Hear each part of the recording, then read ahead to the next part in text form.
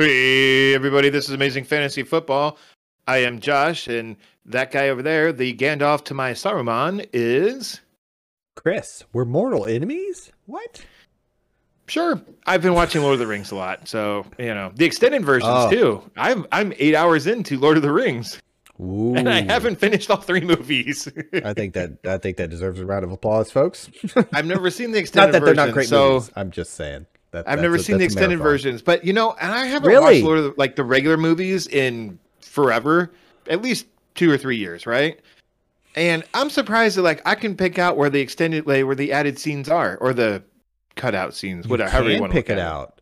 See, I'm like that's not in the original. That's not in the original. Yeah, I bought them. That's not. And rewatched them a couple times for sure, all the way through. So they're on HBO Max, so Oh, okay. It's been It's been more than 2 or 3 years since I have done it, but I had done it all the way through before you because I owned them on. I think I eventually got the Blu-ray ones too. Anyway, I digress. That's not what we're talking about tonight. Yeah, we're here. We're here to talk about something fantasy-wise, but that's fantasy football, not Lord of the Rings. Yes, so, wrong fantasy. Start the show over. No, nope, I'm not starting over again. How you doing tonight, Chris? I'm doing great, man. It's holiday season. It's right before New Year's Eve and New Year's Day, and we finish up Christmas. I've got my family home, my wife and my 2 daughters here because no school, no work, and I couldn't be happier because they just got back from grandma's. Eyeball deep in debt because of Christmas. Yeah, no, we're doing all right. Okay, good. So, you did it right then. You didn't do it like some people that are just like, oh, we'll just get them everything, and then we'll hopefully have it paid off by next year and just repeat the cycle. No, that's literally how some people do it. That was the last 2 or 3 years before that. Okay. I joke, kind of. But no. Holidays is the time of year to give thanks. To become eyeball deep in debt. For what you do have. And not when I say that, I don't mean your material items. I mean the people that you have in your life, be it friends, be it family, be it both. I've got no one, Chris. No, that's not that is not true, folks. So yeah, that's just kind of where I'm at. I'm trying to be as thankful as I can and remember this as I get into the new year and we make new commitments for the fantasy football show. We make new commitments for our personal lives and we try to have a great year. Are you proposing to me? No. Oh. I don't swing from that side of the plate. Okay. Maybe in practice, but not that there's anything not wrong in the game. All right, so it's week 17, Chris. It is the finals. What are you doing for New Year's, real quick? I have 0 plans. Yep, yeah, me too. That's pretty much how it's going to go down. We might do something around the house with just the kids, but I don't get out much as it is, but me neither. I can have a good time at home too, so it's cool. I can't.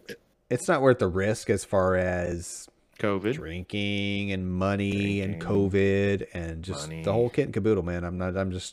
I'll be good here unless of it. I take that back. Maybe we'll have some neighbors over or vice versa, and do something that way. We got a new addition on the way across the street. But again, that's neither here nor there. We should probably talk some fantasy. And what kind of rumor are they adding onto their house? I didn't say rumor. I said, what did I say? Another. You said addition. What are they adding? What part of their house are they adding onto? The child part.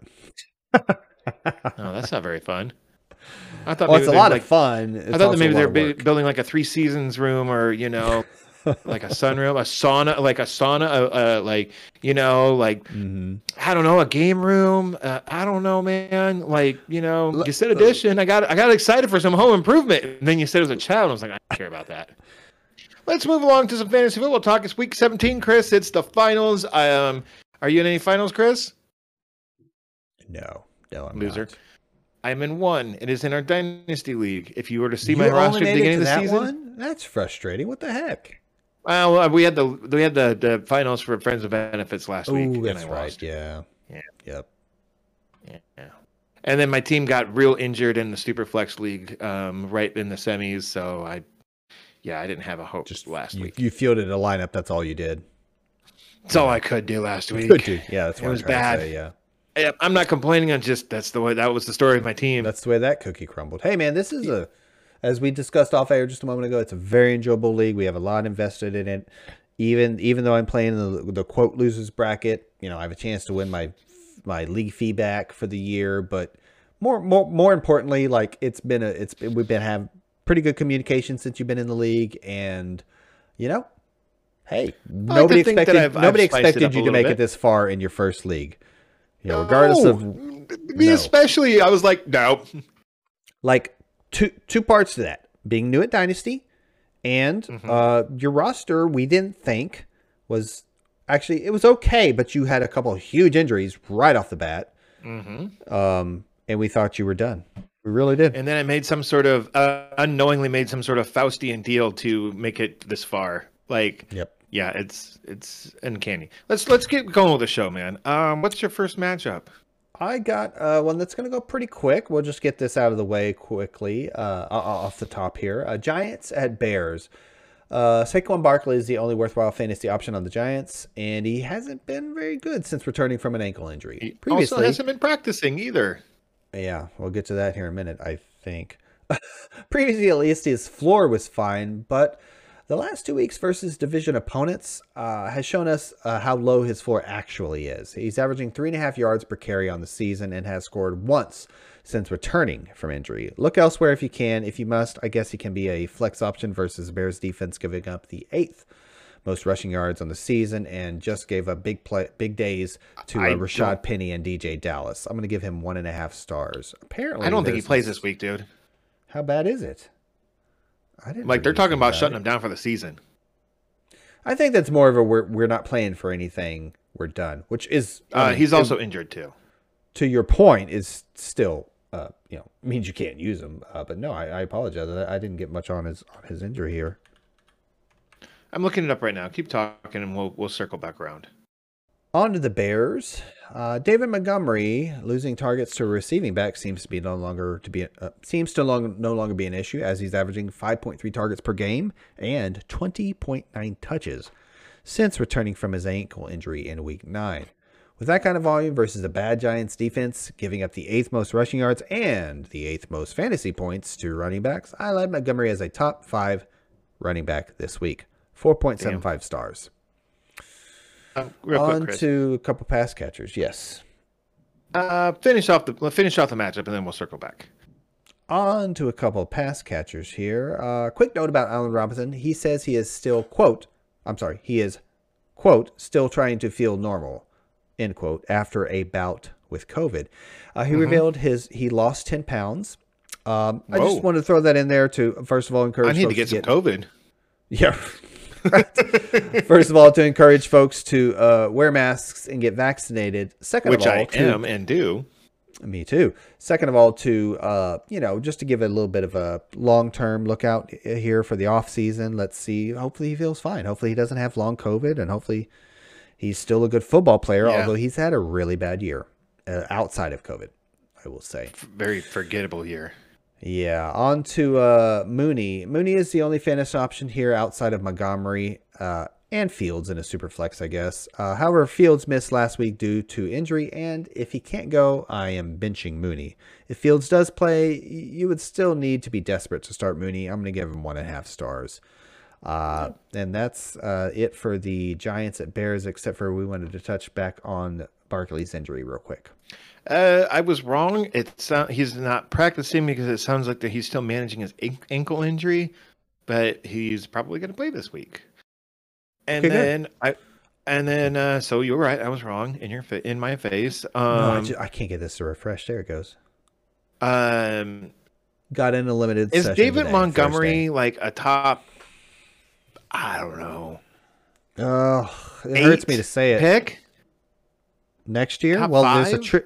There's attrition first because you got to throw in CMC and Derrick Henry for injury reasons. And I don't care what you say about being a doctor or not being a doctor. The injury history is there. So they're going to move at least a couple spots. Maybe not a couple rounds, but a couple spots.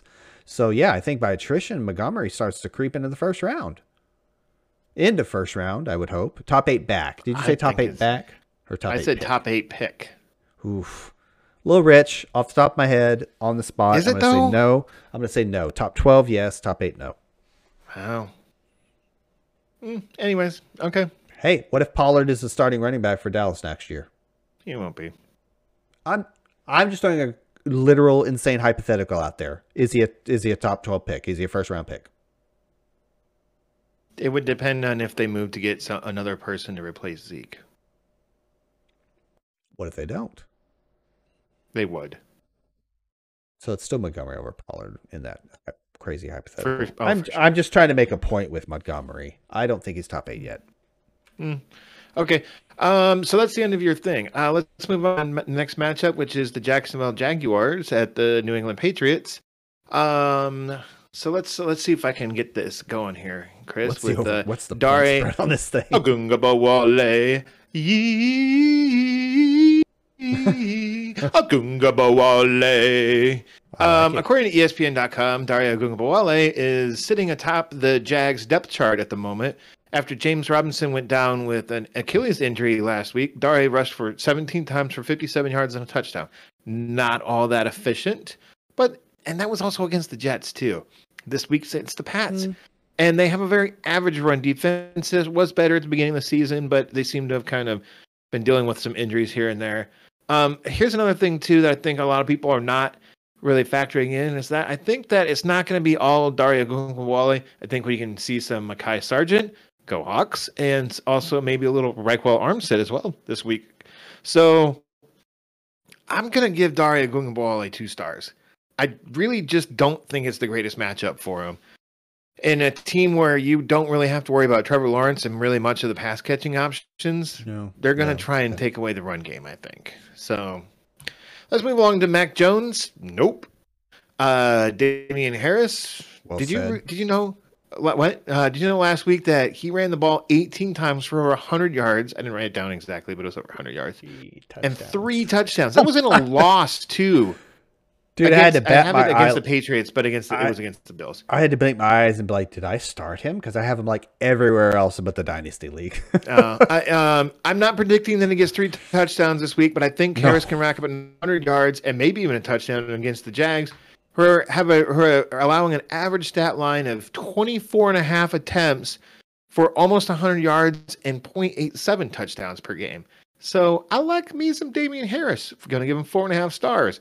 Nice. It's not a 5-star because I think Ramondre Stevenson is going to come back and get a few touches, just enough to. I was going to say what.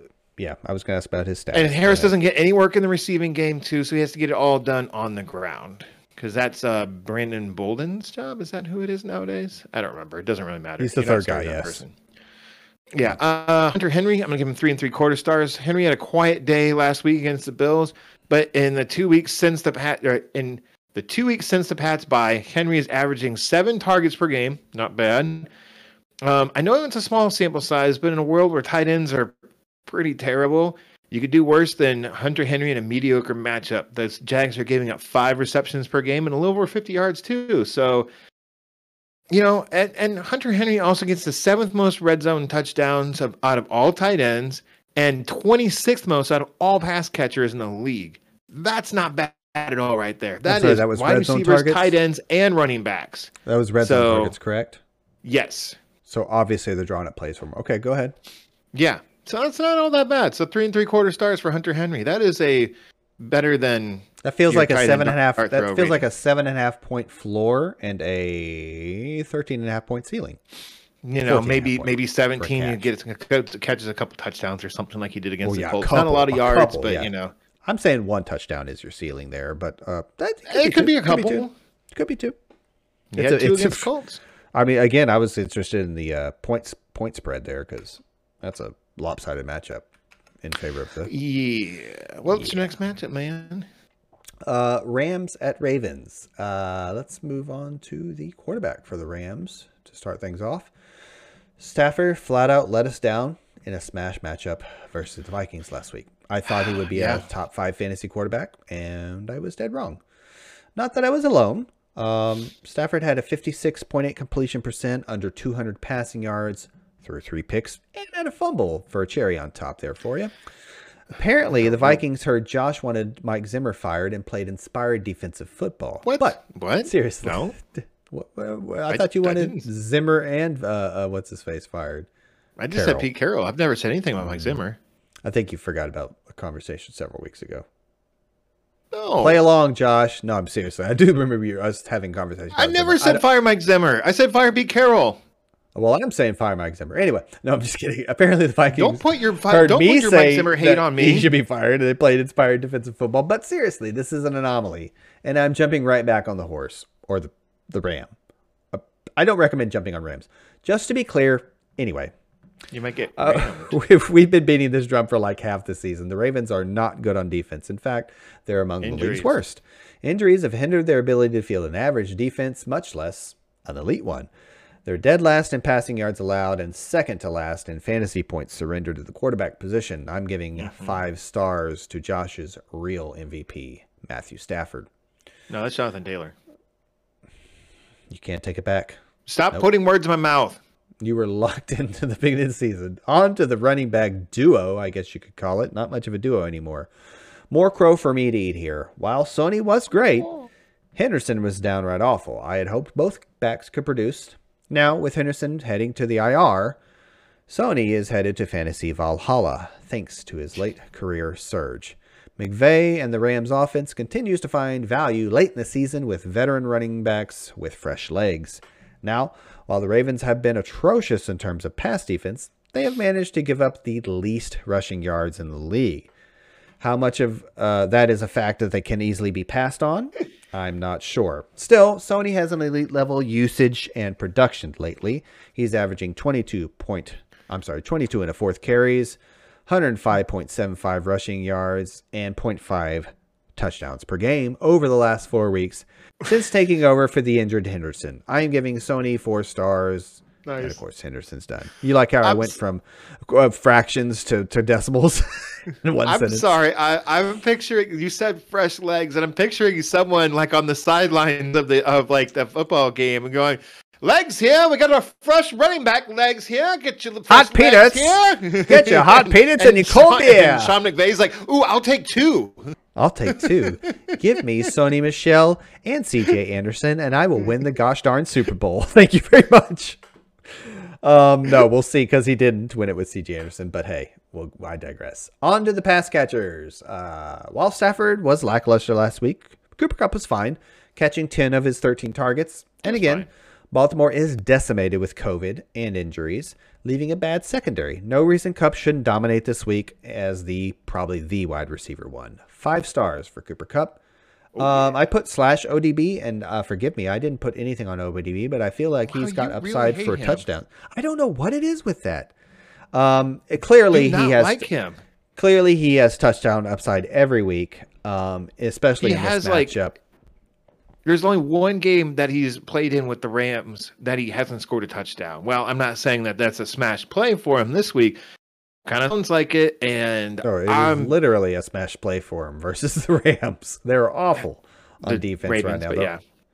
I'm sorry, versus the Ravens. Sorry, the R confused me. Forgive me. I don't have a ton on ODB, but again, he has been a weekly. We'll call it 4.25 top 36. Stars. Let me finish. He's been a weekly top 36 player, easily flexible every week with touchdown upside. So yeah, 3.25 stars. On to the Ravens. Lamar was able to get in a limited session on Wednesday, though he was noticeably limping. Tyler Huntley was activated off the COVID list. That news broke this morning, Thursday morning, that is. I wonder if the stellar play of Huntley and the nature of Lamar's injury push Harbaugh and the Ravens to sit Lamar one more week. Mobility is a big part of not only Lamar's game, but the Ravens' playbook also. Let's look at the Rams defense before I give some speculation as to who starts at quarterback. The Rams have improved on defense over the last several weeks. They're now 11th best in passing yardage surrendered, 6th best in rushing yards surrendered, and tied for 5th with 42 sacks. They have also given up only 1 passing touchdown in the last 4 games to the likes of Kyler, Russell Wilson, Cousins, Kirk is his first name, Cousins, and Trevor Lawrence. If Lamar does go, I'll give him 3 stars due to my concern over the ankle.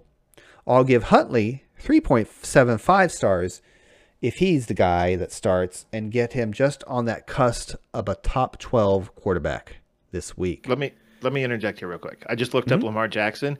It says here, Lamar Jackson took a step forward on Wednesday as he returned to practice field on a limited basis, but he may have taken a step backwards on Thursday as he was not present at the start of practice today. Oh, great update, Josh. Thursday. Thank you very much. That's good. So that doesn't sound good. Given my analysis here, it's good for Huntley owners. I'm sorry, Huntley managers. I hope a lot Huntley, of those Ravens quarterback of the future, Tyler Huntley. No, I'm definitely not going that far. Definitely not going that far. I'm Bold just statement. saying, if Lamar has a bad wheel and they still put him out there, I think he's a 3-star guy, not a top 12 quarterback. And I think if Huntley, obviously coming off just COVID protocols, he's not sick, he's not injured. 3.75 stars because I think he'll be more mobile than Lamar, which sounds crazy to say. I get it, but that's where I'm at this week. On to the running back for the Ravens, Devonta Freeman. As mentioned, the Rams are 6th best in rushing yards allowed, but they have given up 5 rushing touchdowns over the last 4 weeks. But at this point, you shouldn't rely on Freeman. Weeks 11 through 14, he was averaging 19 touches a game. That's great. Since then, he's averaging 7.5 per game. Yikes. Bench rating for Devonta Freeman. On to the receivers. Rashad Bateman was able to score last week and went over 100 yards back in week 14. And had 2 80-yard weeks. Those are the only times he has sniffed double-digit fantasy points. Hollywood, despite his target numbers looking great all year, 9.3 per game, has been as volatile as ever. All the Baltimore wide receivers have a much too low floor to rely upon, but if you're desperate, Hollywood might be okay. I'll give him 2 stars. Against the Rams. On to the guy we really care about here, Mark Andrews. Now for the hottest man in the league. Wait, Hercules. Not that way. Just like he's playing well. Like not he's hot. Well, he's probably anyway. Mark Andrews has been an absolute. He's not a bad looking feller. Mark Andrews has been an absolute tear the last few weeks. Over the last 3 weeks, he's averaging 11.3 targets, 125.3 yards, huge for a tight end, and 1.3 touchdowns. I'm sorry, 1.3 touchdowns and 20.5 fantasy points per game with backup quarterbacks. Baltimore will have to throw. Proof. Exactly. Baltimore will have to throw no matter who is playing quarterback, and when they throw to Andrews. The question isn't whether to start Andrews. The question is whether he will be the tight end 1 again this week. 5 stars for Mark Andrews. And that is your Rams Ravens. That's your Ramvins. That's your Ramvins. Yep. Yeah, why don't you keep workshopping that one? Next up, we have Tampa Bay Buccaneers at the New York Jets. Tom Brady, he gets the eternal 0 stars, of course. Why would you want to start a 44-year-old quarterback? It's not like he has 6 Super Bowl wins or a supermodel wife, umpteen victories against my stupid Colts. Couple of For Super Bowl though, rings, he probably gets 3.5 stars if you really want to start this loser. It is a plus matchup for a quarterback who has been disgraced into being backdoored into Subway commercials. The Jets are allowing the 5th most points to opposing QBs. Why only 3.5 stars for Bruce Arians' puppet, you might ask? Well, even without Mike Evans, COVID, still on the COVID list as of earlier today. Chris Godwin, ACL, and the former shill for Hulu should be able to get up big quick with Rojo, AP, and Gronk. If they do get it big early, if they do get big and early, it can also be one of the on the back of the defense or Ronald Jones. TB12, more like too bad 0.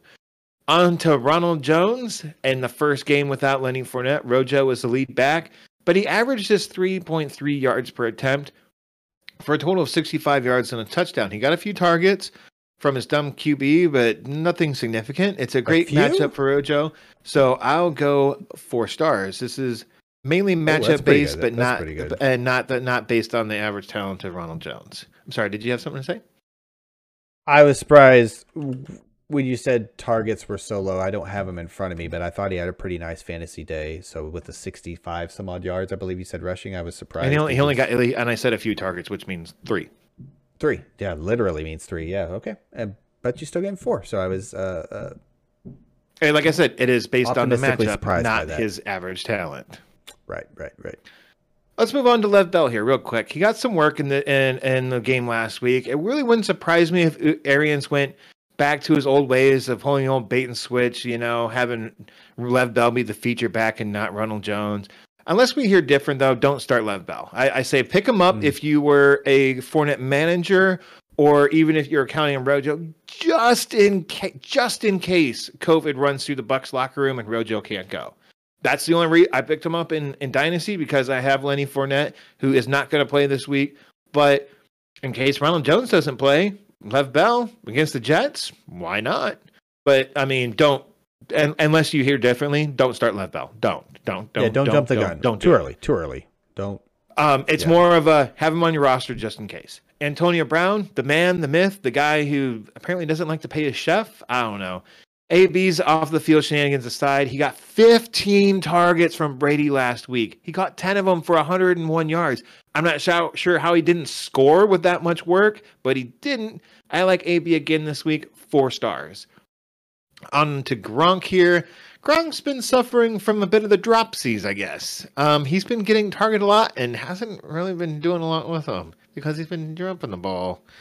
Gronk was a big disappointment last week. But the Jets are giving up the 9th most points to tight ends. Gronk hasn't topped 9 fantasy points since week 13, though. That's 3 weeks of not very good. But I think if you have Gronk, you're going to start him. Even if you're playing for all the marbles this week, I'd still be starting Gronk for with a 3 3/4 matchup. Chris, what's your next matchup here? Also notice that I am skipping over every single Jet player. Yes, even Michael Carter. He's been kind of bad lately, hasn't he? He's been okay, but it's the Tampa Bay is a really good run defense. Yep, that's a very good point. Yep, yeah, and other than that, just don't do it. Yeah, if you're playing for anything meaningful, are you really in a position where you're starting a Jets player? No, you're not. What's your next matchup, man? The next matchup is gonna find it, hottest man in the league. Okay, it's below that. Falcons at Bills. Thanks, I know. Cordell Patterson. I didn't type up anything on Matt Ryan. Don't care. I don't know why you would. Exactly. The Swiss Army knife, Cordell Patterson, has put up 2 bad games in a row now, with awful rushing average. Let me finish. With awful rushing averages of 1.6 and 2 yards per, respectively, in these 2 games. He has been incredibly inefficient. But to make matters worse, his usage declined before that. I think the success of Gage and Pitts has cut into Patterson's do-it-all role. Weeks 1 through 9, Patterson was averaging 5.88 targets per game. Since then, he's down to 3.17 per game. And in particular, the last 2 weeks, he's seen an average of 2 targets per game. That honestly makes him more of a running back than a wide receiver. A running back that's been bad 2 weeks in a row. A running back that's about to face what was arguably the best rushing defense at one point this season. Since then, the Bills have given up a bunch of yards and rushing scores. But still, Patterson terrifies me. I'm going to give him a bench rating in the championship game. Yeah, for sure. Russell Gage. As I said, I think Gage and Pitts have eaten into Patterson's receiving work. Prior to a dud last week, Gage was averaging 9.25 targets, 86.75 receiving yards, and 11.2 fantasy points per game. Still, Buffalo is elite versus the pass, despite losing Tre'Davious White to injury. They are the best in the league in passing yards and passing touchdowns surrendered. Just a desperate 1.5 stars for Russell, a.k.a. my name is not Justin Gage. Well, on to Kyle Pitts. That's called a callback to a previous episode. Dude, when I typed it up earlier today, I was like, Justin Gage. I was like, God dang it, his name's not Justin. Who is this character in my head I can't get rid of? I think we established that he played for the Tennessee Titans back in the day. Like 15 years ago. It's hilarious. Well, like 10, but still. On to the rookie, Kyle Pitts. Pitts can't seem to find the end zone. Mr. Unicorn. But still, he has been putting up great yardage totals and will probably set the rookie tight end yardage record. But more elite Buffalo defense. More elite Buffalo defense talk here for you. They are third best giving up fantasy points to the tight ends. Still, will that type of volume at the poopy tight end position I can't type apparently, Josh. Still, I know that. I know. Still, with that type of volume at the poopy tight end position, I'm going to give Kyle Pitts 4 stars. On to the Buffalo Bills. Pretty easy here with Josh Allen. The Falcons give up a ton of points. The third most fantasy points to quarterbacks. Josh Allen is probably still the quarterback one. I'm going to give him 5 stars this week. On to the apparent, workhorse running back in Devin Singletary here. The Falcons give up the 9th most fantasy points to running backs. I honestly thought Zach Moss was on IR there for a whole minute, but seriously, he's been a healthy scratch 3 times in the last 5 weeks and only had 3 rushes last week. He is as good as dead to us, not in a bad way, just in a fantasy way. Singletary has averaged 81% snap share over the last 3 weeks. He's going to get 3.5 stars versus this not very good Falcons defense. On to Stephon Diggs. He is what he is at this point in the season. He's a low-end wide receiver 2 with upside almost every single week. He didn't show up last week without Beasley and Gabe. What's his last name? Davis. Just, a little bit more disappointment. But again, don't gloss over the fact that he's still a wide receiver 2 with upside and a good offense. The Falcons give up the 4th most fantasy points to wide receiver position. So I'm going to give Diggs a optimistic 4 stars. On to Dawson Knox. So Bears Knox has been ice cold for a couple weeks, but I see a get right matchup here versus the Falcons. They've given up huge days to good tight ends in Gronk and Kittle. I think Dawson Knox makes it double-digit touchdowns on the year this week. 4.5 stars for Dawson Knox, and the loss of literacy for Chris. Apparently, not literacy, just talking. What do they call that? Yeah. Are you having a stroke over there, buddy? No, I'm good. Okay. That is the end of the Falcons at Bills, because the Falcons didn't take that long. And let's hope we don't. But that break in between really took forever. Hour and a half later, we went down an Urban Dictionary rabbit hole there. We had a little bit of technical difficulties, and Chris and I had a weird conversation that no one ever needs to be privy to. No one. I'm going to blame it on the internet problems and just say it was technical difficulties. Cheers. On to your next match. Well, we literally did have technical difficulties. Yes. Anyways, technically had technical difficulties. Sorry. Technically, there were technical difficulties, but technically speaking, we did go down a technical rabbit hole of difficulty. Anyway, on to the Kansas City Chiefs at the Cincinnati Bengals.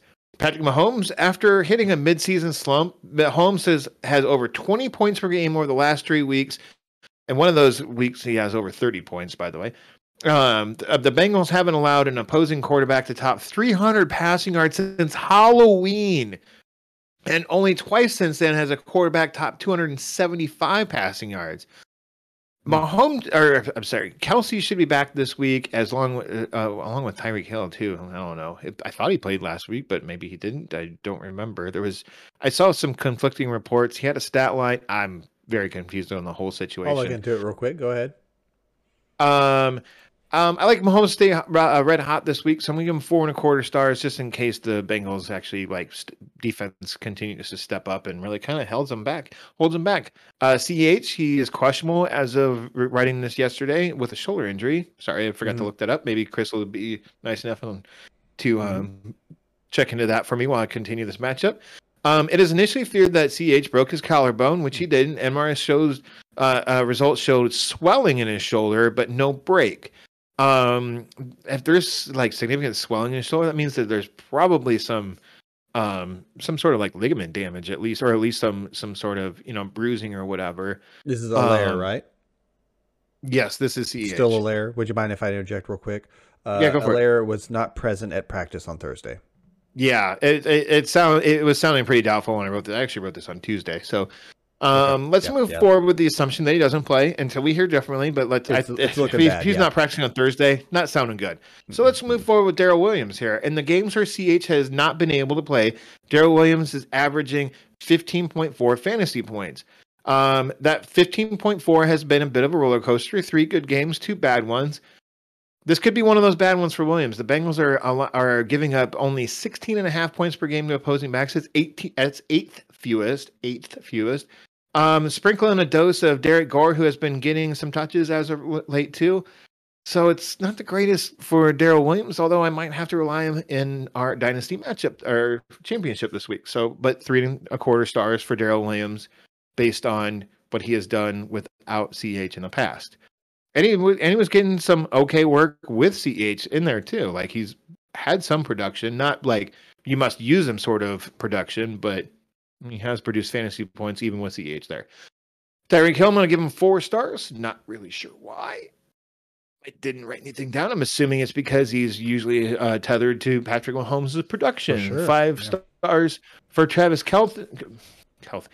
5. Wow, you're contagious. I'm having problems talking. Sorry, over here. I didn't mean to give it to you, sir. My apologies. Travis Kelce, 5 stars. Mark Andrews just ate the Bengals defense for lunch last week, and that was with a 3rd-string quarterback for the Ravens. So 5 stars for Travis Kelce. I like it. Any other Chiefs receivers this week? Nah. No thanks. Let's move along to Joey Bagels. Mr. Bagels had himself a game last week. 38.1 fantasy points. Bit of a problem this week, though. The Chiefs haven't given up more than 250 yards through the air in 2 months. 2 months. About the same as the Bengals.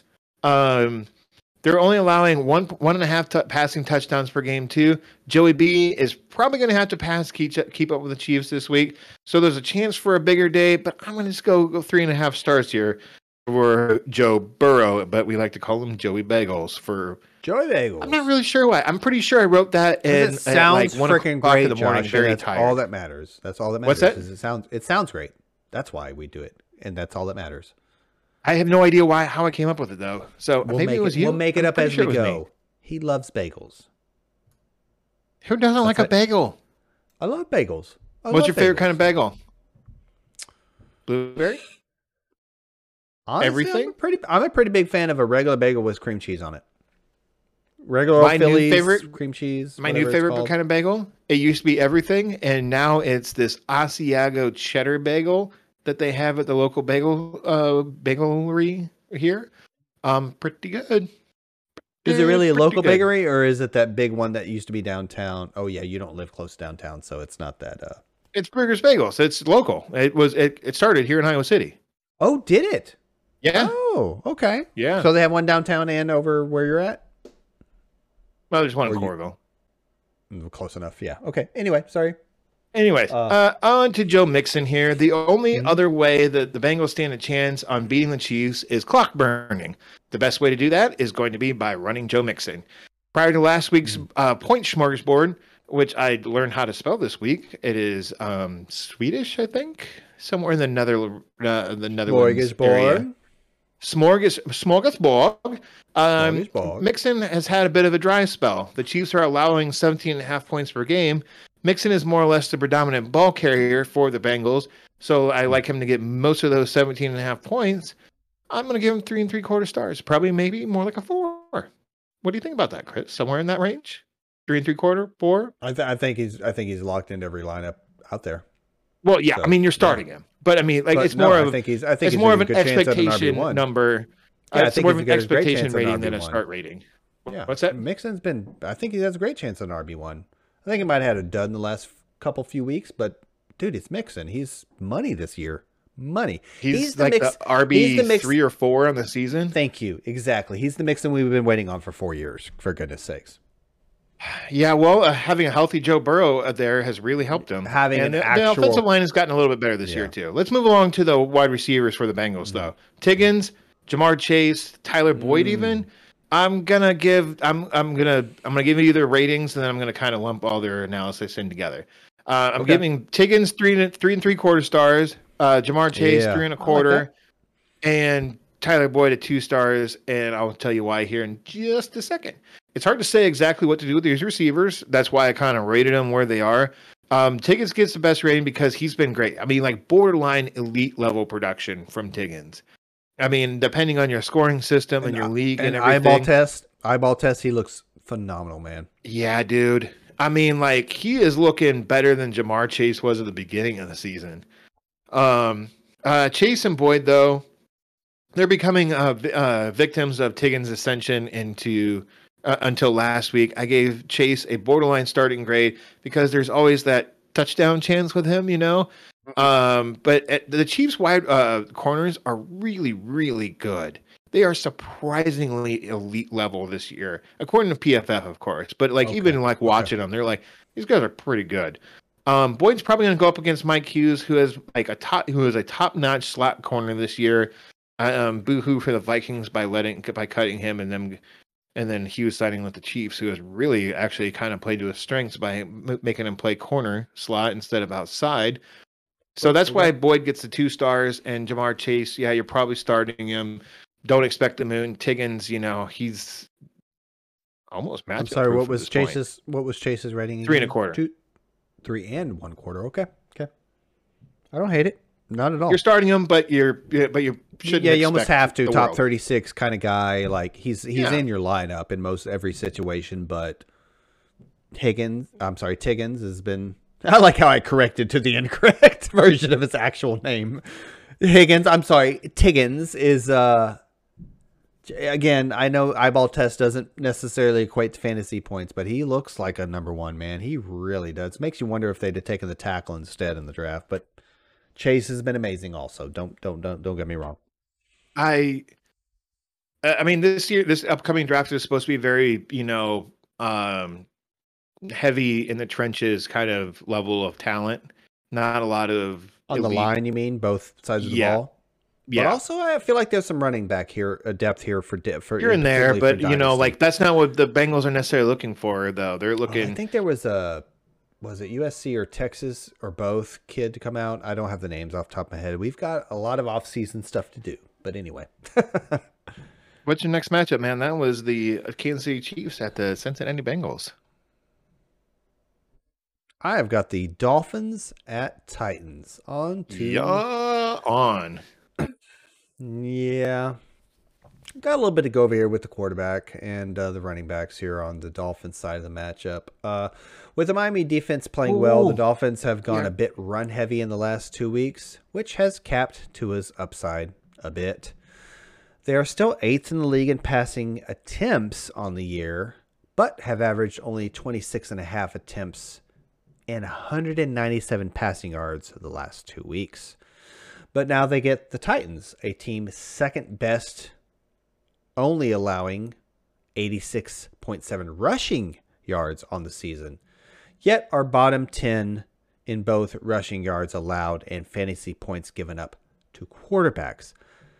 All that is to say, I expect the Dolphins to throw more in this one for obvious reasons. Their matchup is easier to throw against. However, Tua's ceiling has been low this whole year and pretty much his whole career up to this point. I'm not starting a quarterback averaging 1.3 touchdowns per game on the season in the playoffs.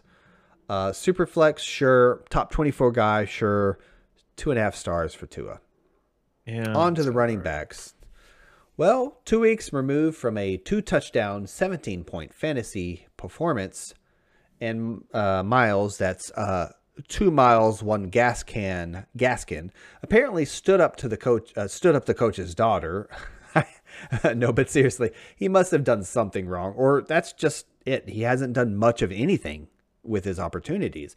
He amassed a whole 3 carries while Phillip Lindsay and the corpse of Duke Johnson both had 13 last week. You can't use any of these guys. I'm benching all of them. Yeah. On to some pass catchers here. Really only one worth talking about here. Jalen Waddle is the lone bright spot for this. Maybe we can dig that. He should get it, man. Maybe we can dig into that in the next show or something. I don't know. I don't know. Isn't there like a quarterback doing well? Not really.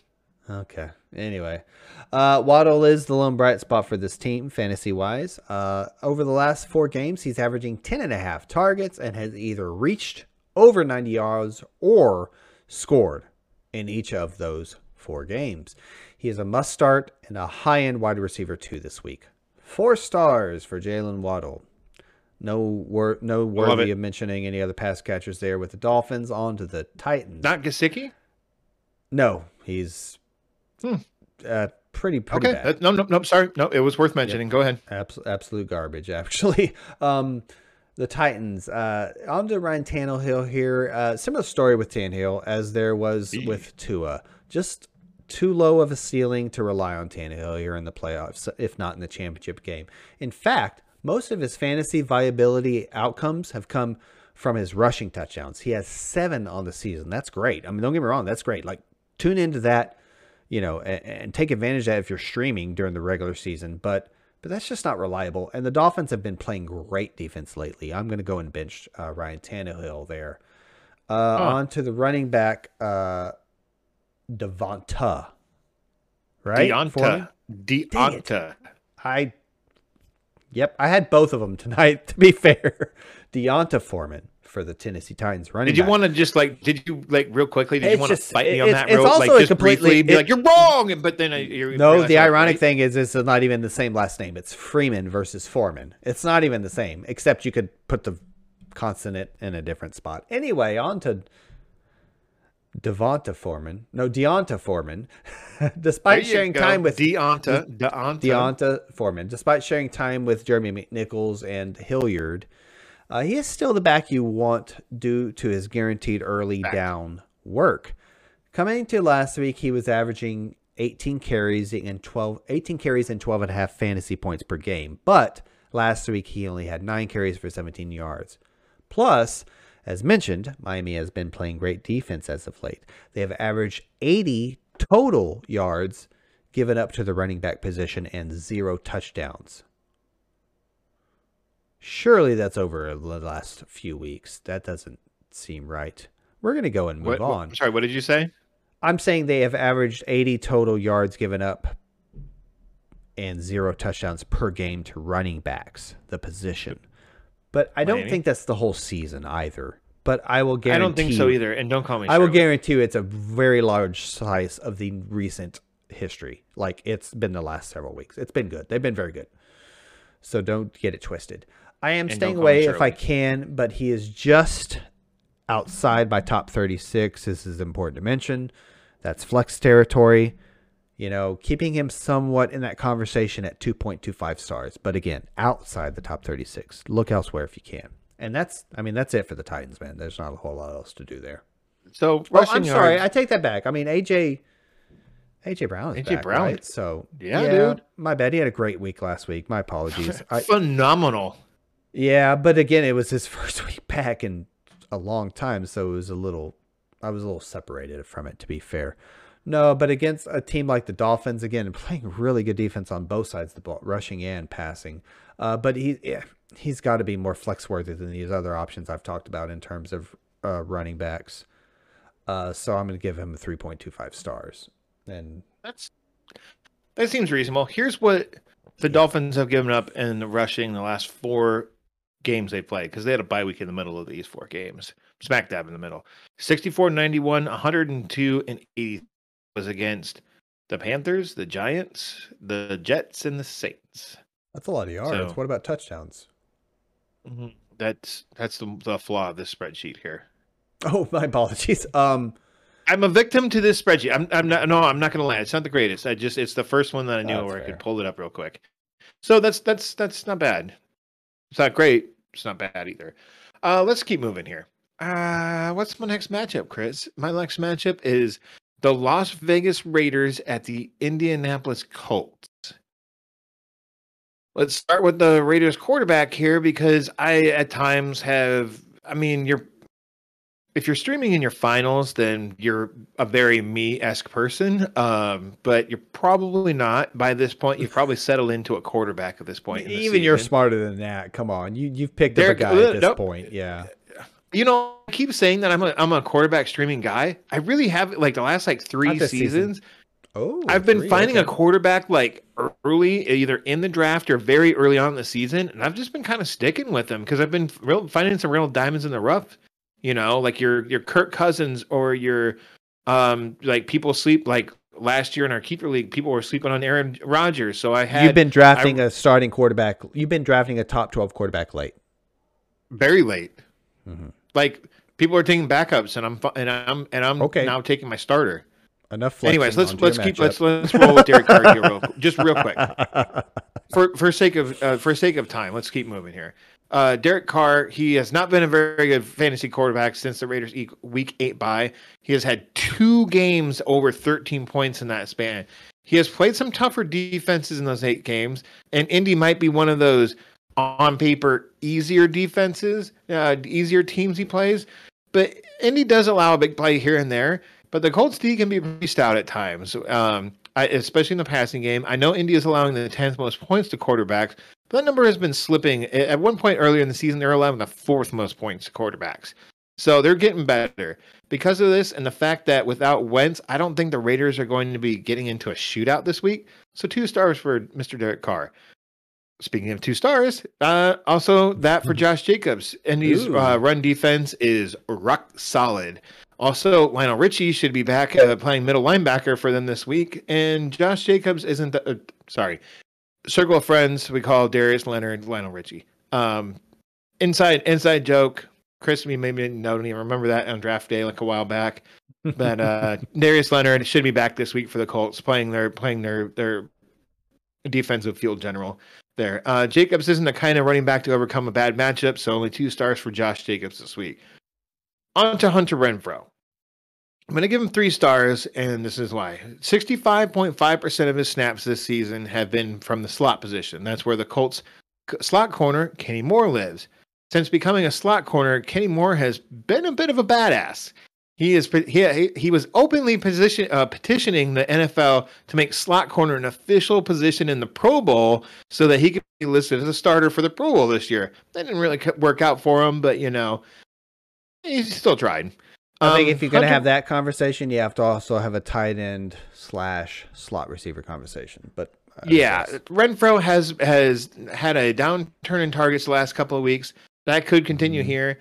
Is anyone really starting it? I mean, if you're in your league championship and outside of like a real big league, are you really starting Hunter Renfrow?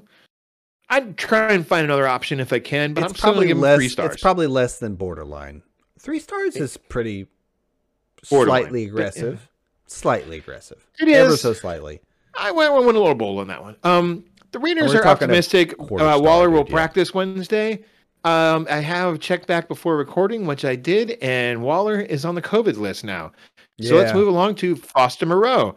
I have it written down here. If Waller can't go, which it sounds like he's not going to, Foster Moreau is going to get 3.5-star rating. He hasn't been a smash plug-and-play player that I was really hoping after Darren Waller went down for injury. But the last couple of weeks, even though Moreau hasn't scored, he's racked up 10 and 8.7 fantasy points. That makes him slightly better than touchdown dependent against the Colts D that is giving up the 4th most points to tight ends. So I think you can start Foster Moreau this week. I mean, would I start him over a what's the guy that I was thinking of? Gronk? Probably not. I'm still going to start Gronk. Yeah, for sure. Yeah.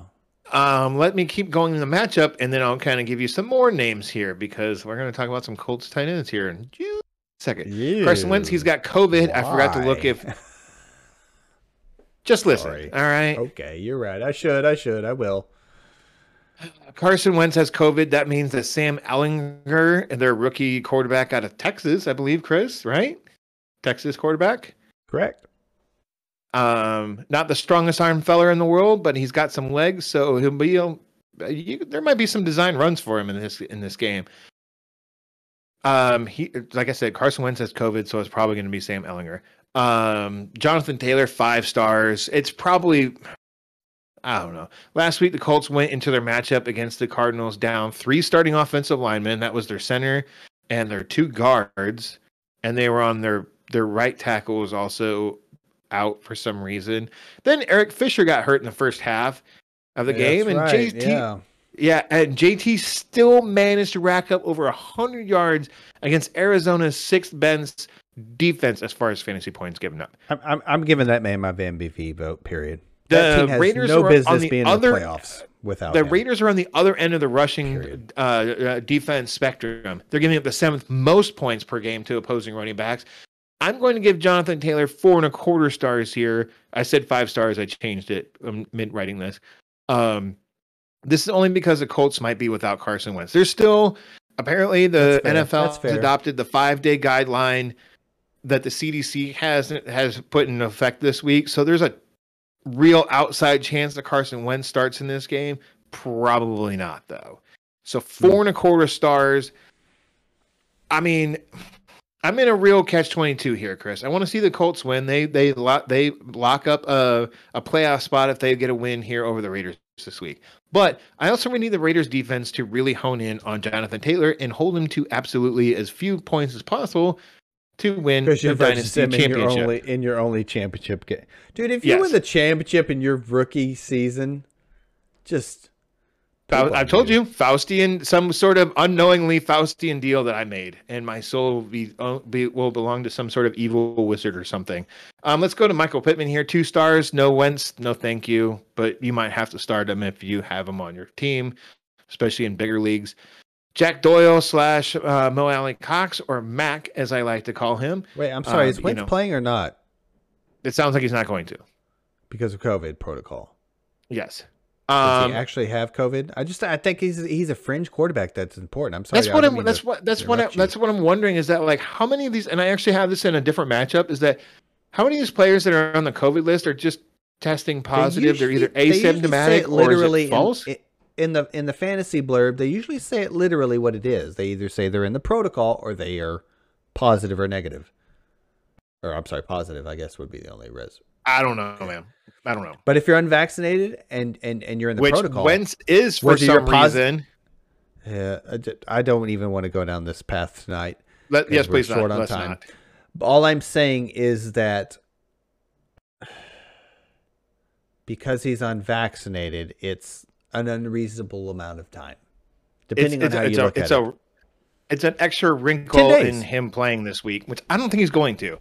But if he That's what I was getting at. If Thank you. Wentz were somehow able to play this week, Jack Doyle, Mo Alley Cox, take your pick. Mac has 1 more red zone target than Jack Doyle. They both have 3 touchdowns within the red zone. Why am I getting a spam call right now? Both of these guys have about the same snap percentage too. Give me Jack Doyle, who has 3.5 more fantasy points on the season than Mo Alley Cox. 3 stars to both of them if Wentz were to play. If he were to play. Both of them. Wow, okay. For reals, man, like if it's like the Raiders are giving up like the second most points to tight ends. And normally I don't care that much about tight end defenses all that much. But when I like Doyle a little bit better for red zone reasons. Like, yeah, they're getting a lot of red zone targets. Even though like Cox is a giant human being.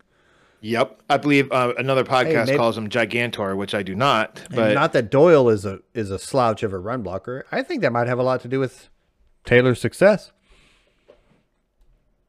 Good tight end on the perimeter helps a lot. Where are we at? I'm looking at this transcription of this spam call. That's the end of that matchup, though. Like, if Wentz were to play, and you need a tight end, I would say Jack Doyle. But if Mo Alley Cox is available and you have some schmo at tight end that you're really unhappy with, think about Mo Alley Cox or Jack Doyle for reals. Like, I'm very serious about this. They could either one of them could get a touchdown this week, and maybe both, if Sam Darnold were to play, or Carson Wentz. Sorry, I don't know why I said Sam Darnold there. What's our next matchup, Chris? Let's keep it rolling. Rolling. Gonna keep this show on rolling. Eagles at the Washington football team. On to Jalen Hurts. Washington just I'm sorry, the what? I said Washington football team. I thought you said the Bills, and then you said Hurts, and it's really the Eagles, and I misheard you. I'm sorry. Eagles at the Washington football team. Yeah. My bad. Sorry. Washington just got torched by Dak and the Cowboys. Jalen Hurts just lit up the Washington football team for 296 passing yards and 3 total touchdowns and 28.6 fantasy points a couple weeks ago when he played this very same team. He's a top 12 play for me this week. 4 stars for Jalen Hurts. Chris, your top 12 play for me this week. Well, thanks, buddy. If you haven't heard, Miles Sanders is out week 17 with a hand injury, but they have not put him on IR yet. I have no idea why. I guess they think they'll make the playoffs. I don't know. Do they have a chance? Let's see. Keep going. Mathematically, I have no idea, honestly, off the top of my head. I will say this much about the other options at running back. They should probably be considered against Washington. Really, they are in shambles as a organization and as a run defense. Really? And Really? I don't. I mean, I say shambles. It's not like they're giving up yards out the I rear think end. I think they're decimated with injuries this year, man. I was going to say, I think they've had a lot of injuries. COVID has touched a few teams, if not decimated a few others. Not necessarily Washington. I'm just saying. Jordan Howard has to be considered for red zone looks, but he's not a very good running back, and he hasn't produced a whole lot lately. If you're absolutely desperate at your top 36 at your flex spot, maybe in a deeper league like a 12 or 14 team league, he's in your fourth. Like a lot of leagues have fourth spot. Maybe that. I would lean towards Boston Scott for the receiving aspect. But I am going to still put him just outside the top 30s. Another guy in the mix too. Really? Well, you're going to surprise me with that. I'll be honest, but I'm going to give Boston Scott the nod, but still keep him outside of a flex conversation and more like a outside of the top 36 guy with 2.25 stars for Boston Scott because of the receiving work. I have nothing on any of the receivers, to be very honest. What about Dallas Goedert? I was going to say, outside of the receivers, we're going to talk a little bit of tight end talk here. Not a good week last week for Mr. Goddard, as we'd like to call him. And even before that, it was a little spotty. But, since his blow-up week in Week 13 versus the Jets, where he caught 2 touchdowns, that's a little bit unreliable. There's no doubt about it. Don't play Dallas Goedert. Yeah, that's true. That's true. So Josh had everything to do with that. No, I'm just kidding.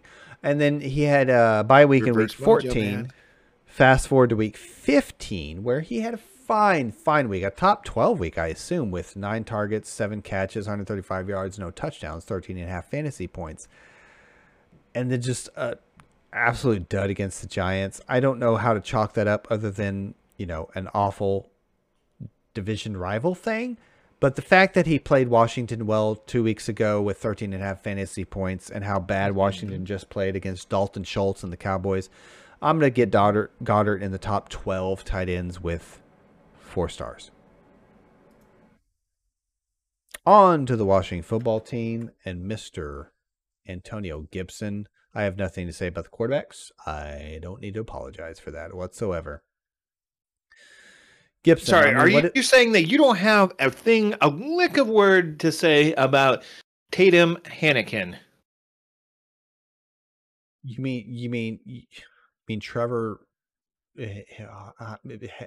Harris? I got nothing, man. I'm sorry. I've tried to play along and it didn't work. I don't know who Trevor Harris is. Yeah, okay. Neither do I. So let's find out. I'm looking at an interesting sandwich here for Antonio Gibson, and I don't mean ham and cheese. I mean the fact that Chris? Yes. I don't think that Trevor Harris plays in the National Football League. I think he was a professional Canadian football quarterback. He's currently a free agent, so maybe he does play for the Washington football team. Well, his name definitely isn't Taylor Heineke. I tried to say it right, and I tried to say it right, and I said it wrong. I'm done. So yes, there's actually been a couple of what I would call good weeks in a row for Gibson here. But I can't help but look at his rushing statistics versus Dallas in the epitome of a negative game script in a 56-14 loss with 6 rushes. However, he gets 4 targets and catches a touchdown, so saves his fantasy day with 11.8 fantasy points. The week before, another division rival, another loss, but he gets 15 carries for an awful average. I think he got healthy for a minute and he's hurt all over again. And there's no outside threat with McLaurin because there's no quarterback to play for Washington.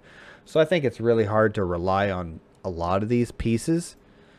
I don't even know who you're talking about anymore. Sorry, I was looking at Trevor Harris. Gibson. I'm talking about Antonio Gibson. I'm going to give Gibson. Oh, yeah. You're starting. You might be starting him because you have to, but other than that. Because you have to. Thank you. You took the words right out of my mouth. Exactly. Because if you can look elsewhere, please do. 2.5 stars is what I would give him. That's How me. much? That's me. How much? 2.5. I'm going to go 3. Okay. I'm not going to argue.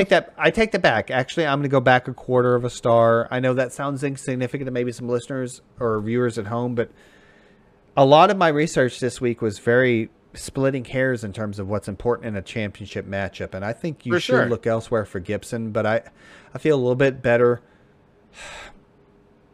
Because they don't have a whole lot else to go to. But if they can hone in and stop Gibson, it's not going to be pretty. And as far as McLaurin goes, quite honestly, I've got nothing because the quarterback has been so awful, and so has McLaurin lately. It's been really I mean, with Antonio Gibson, you maybe at worst spend a 3rd-round pick on him, maybe a 2nd, hopefully not a 1st. But like that was 3.5 months ago. Like it's definitely time to forget and move on that you spent the high draft pick on Antonio Gibson. Yeah, he's been good at times. I mean, championship, you're going to rely on Antonio Gibson? 2.5 from you and 2.75 from me. Was that correct? Yeah, we're in the same neighborhood, though. Yeah, I mean, so, and then McLaurin real quick. I mean, he hasn't scored a touchdown since week 11. So therefore, he hasn't even, dude. I'm not even talking double-digit fantasy points. He's barely sniffed 5 fantasy points in the last 5 weeks. So it's I'm bad. I'm going to give him bench rating because of his quarterback situation. I completely agree. And that's the end of the Washington football team in more ways than one. I believe I am on to the Denver Broncos at the Los Angeles Chargers. It still looks like Clippers. I have it abbreviated. Yeah, I have abbreviated every time. Anyways, let's start with Javonte Williams. 4 stars for Javonte Williams. Not Devontae, Javonte. Good luck predicting which one of these guys are going to go off. One of them's going to, maybe both. But I'm going to predict it's Javonte because he has more explosive. He's like number 1 in the league with the most like forced missed tackles or something like that. I mean, it's ridiculous. I don't know how he doesn't get more playing time than Melvin Gordon. Maybe he has something in common with the front office. They're like, we're paying this guy. You're going to play him. That sort I know of thing. Chubb hasn't performed well in like 2 weeks, but I consider Javonte a poor man's Chubb right now because of situations. I think he's better because he can catch. He catches the ball better. But I mean, I think they're both bigger guys and are very good at broken tackles. Yep.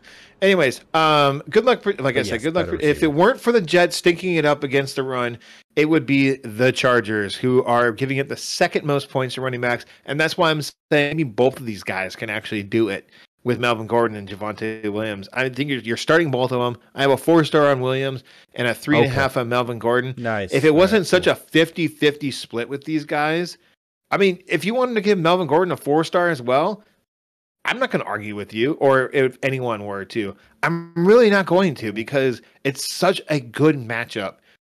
The problem is the only problem with this is that it's probably going to be Drew Lock. Sorry, I was like, it's 2 4-letter names. That's not Noah Fant. It's Drew Lock at quarterback again this week. So maybe that's a little bit better for the pass catchers in this game. For the Broncos, Jerry Jeudy and Cortland Sutton, but these guys are like unusable right now. It doesn't matter who the quarterback is. But let's move on to Noah Fant here. This is bold. It's bold, Chris. 4 stars for Noah Fant. Woo! I know Noah Fant. I know he's been starting tight end. Trust me. By the way, go Hawks. I know he has been very bad, and he was bad in the Week 12 matchup. This must be a Drew Lock take. Went up against each other, but. Can he really be that bad twice in one season against a bad tight end defense like the Chargers? I don't think so. I'm going 4 stars here. I know it's bold. I'm starting him in a league. I know it's not for the championship. I'm still starting him because I think that he can be productive. Let's move along to Herbie. Last week, Herbie did not play his best football. Herbie did not play his best football in Week 12 against the Broncos. He didn't play his best football last week either. But he hasn't played his best football this season. Seems like he did better in his rookie year. What? I say he hasn't played his best football this season. It seems like he did better his rookie year. Are you serious? Because he is the number 2 quarterback on the year. Oh, wow. I said seems. Behind Josh Allen. I said seems. I know what I say before I say it. I didn't say I knew it to be true. Really? God bless it. So in Week 12, even though he didn't have a very good game against the Broncos, he still managed to put up 20 points. That's been the story of Herbie this season, man. It is like he'll have a bad game.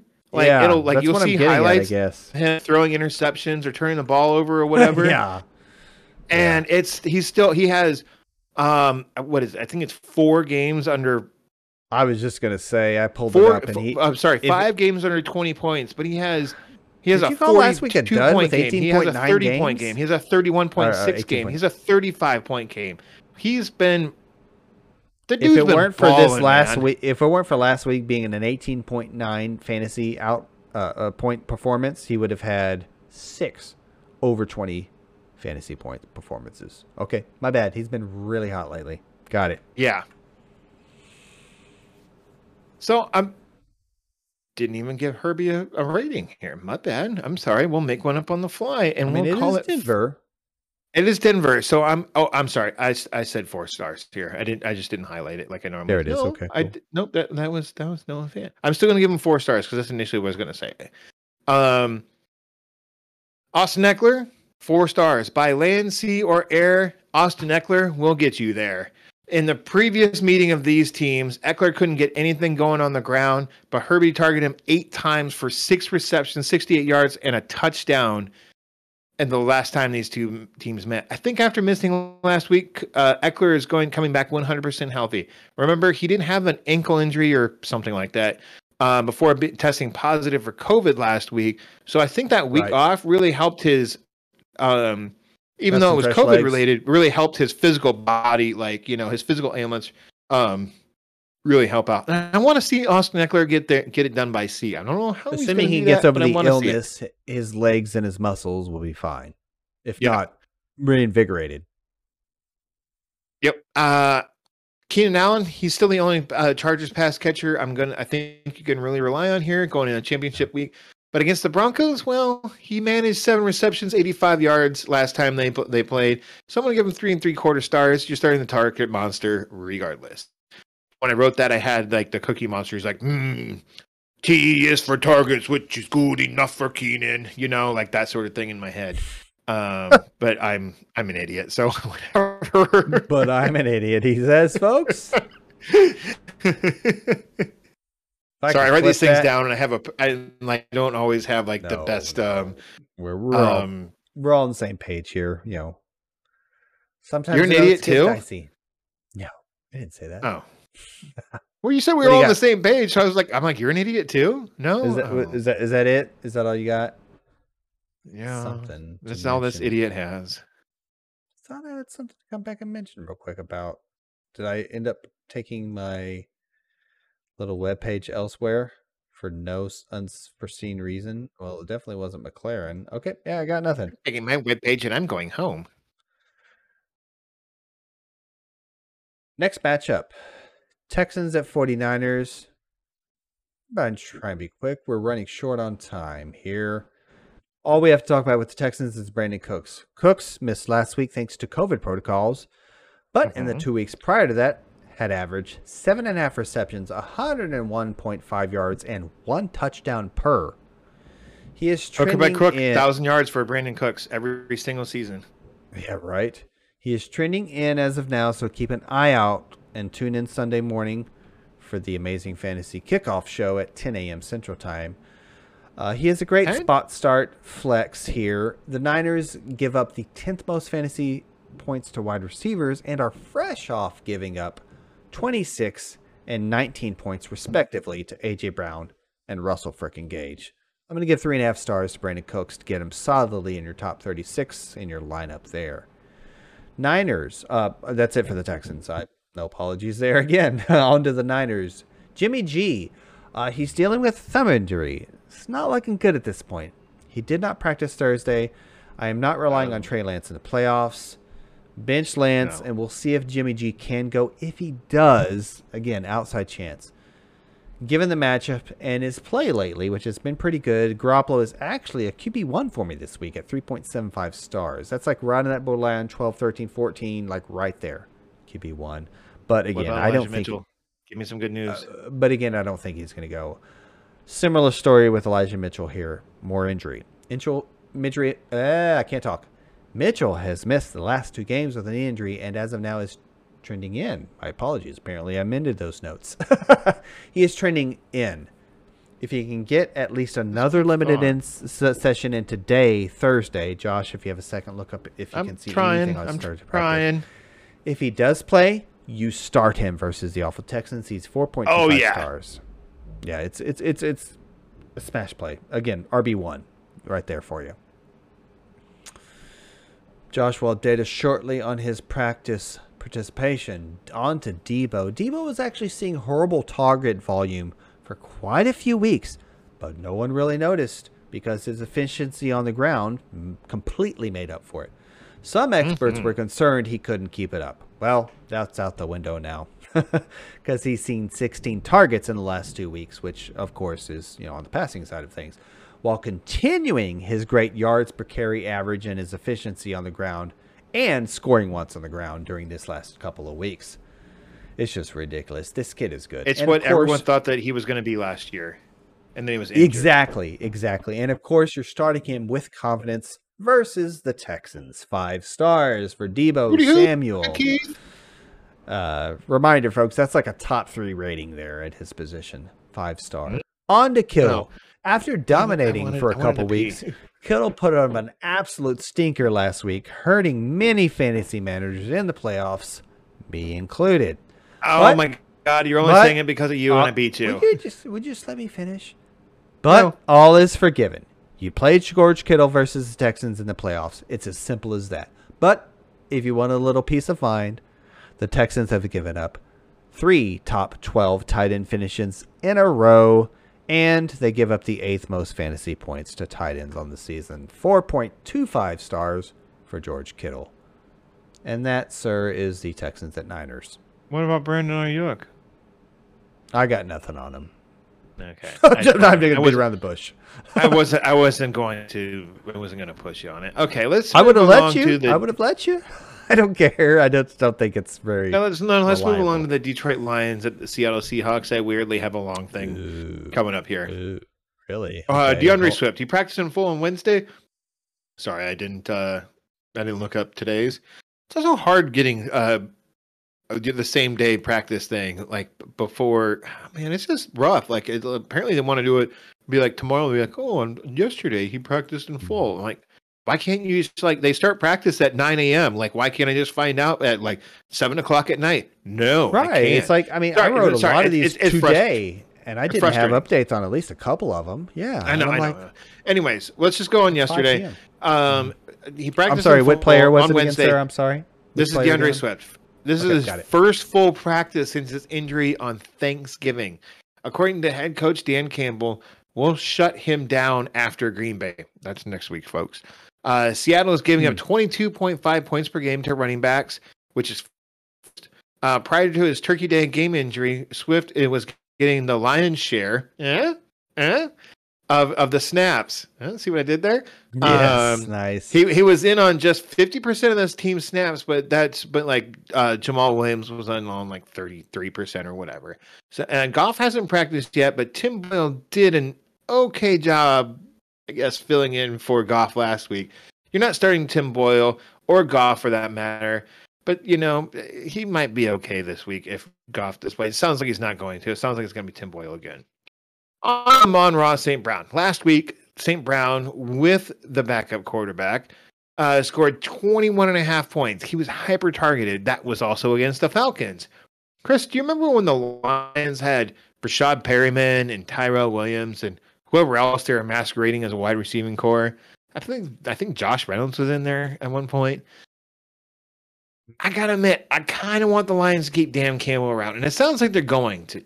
I got a real positive vibe from him. It's a real roughneck sort of vibe that you get from tough as nails vibe that you get from Dan Campbell, and it sounds like all they need to do is find a starting quarterback and maybe get their defense shored up a little bit. This Lions team could be okay. Their defense hasn't been the worst in the league this year. Anyways, to a Lions team that needs a spark at the head coaching position, Dan Campbell has really done that. He brings a lot of courage, Lions, to the team. Let's circle back around to him. I'm going to interrupt real quick. I made it a point not to pull out my Valhalla Vikings joke, sir. I just tried to let the punchline roll right over everybody's head, but it was a darn good joke. Continue. I don't know what you're talking about, but okay. I just did the opposite of what I said I didn't do, by the way. And versus the Seattle secondary.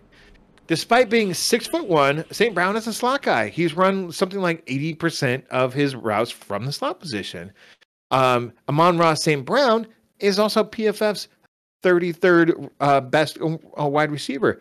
That's not nothing. He's currently ranked above other wide receivers such as Amari Cooper, Darnell Mooney, Cortland Sutton, Julio Jones, Marquise Brown, Mike Evans, Brandon Ayuk, and Laquan Treadwell.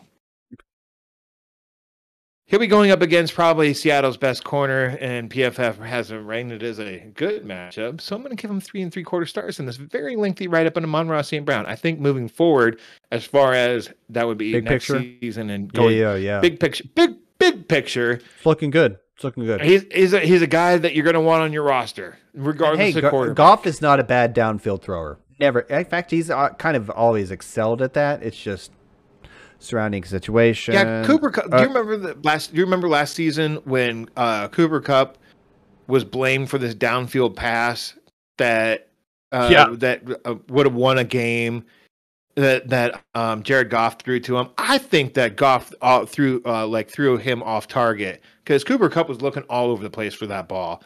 And Kupp got the blame for that pass, and it was definitely Jared Goff's fault. Fair, but still, I just think big picture, Goff has always had a decent downfield arm. I'm not saying he's the greatest quarterback since sliced bread, or he's even a.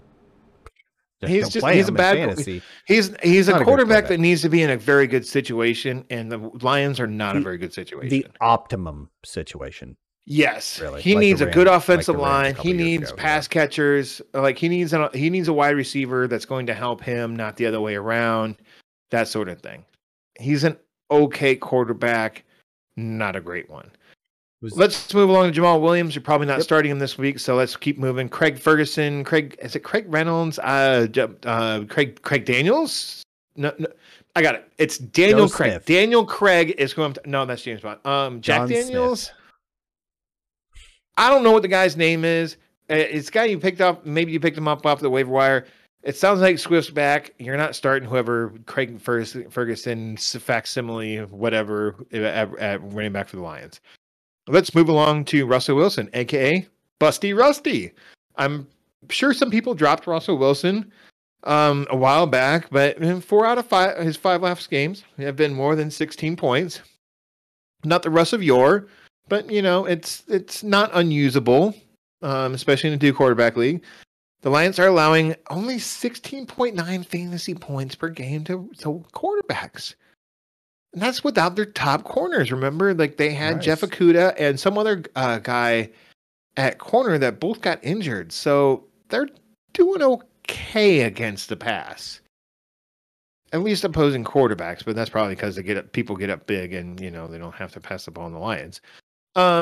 The Lions have struggled against better teams in the league, but held close games against some worser teams. And then they also have the unexpected victory 2 weeks ago over the Louisville Cardinals. I'm going to hesitantly give Busty Rusty 3 3/4 stars. I think that's a safe rating.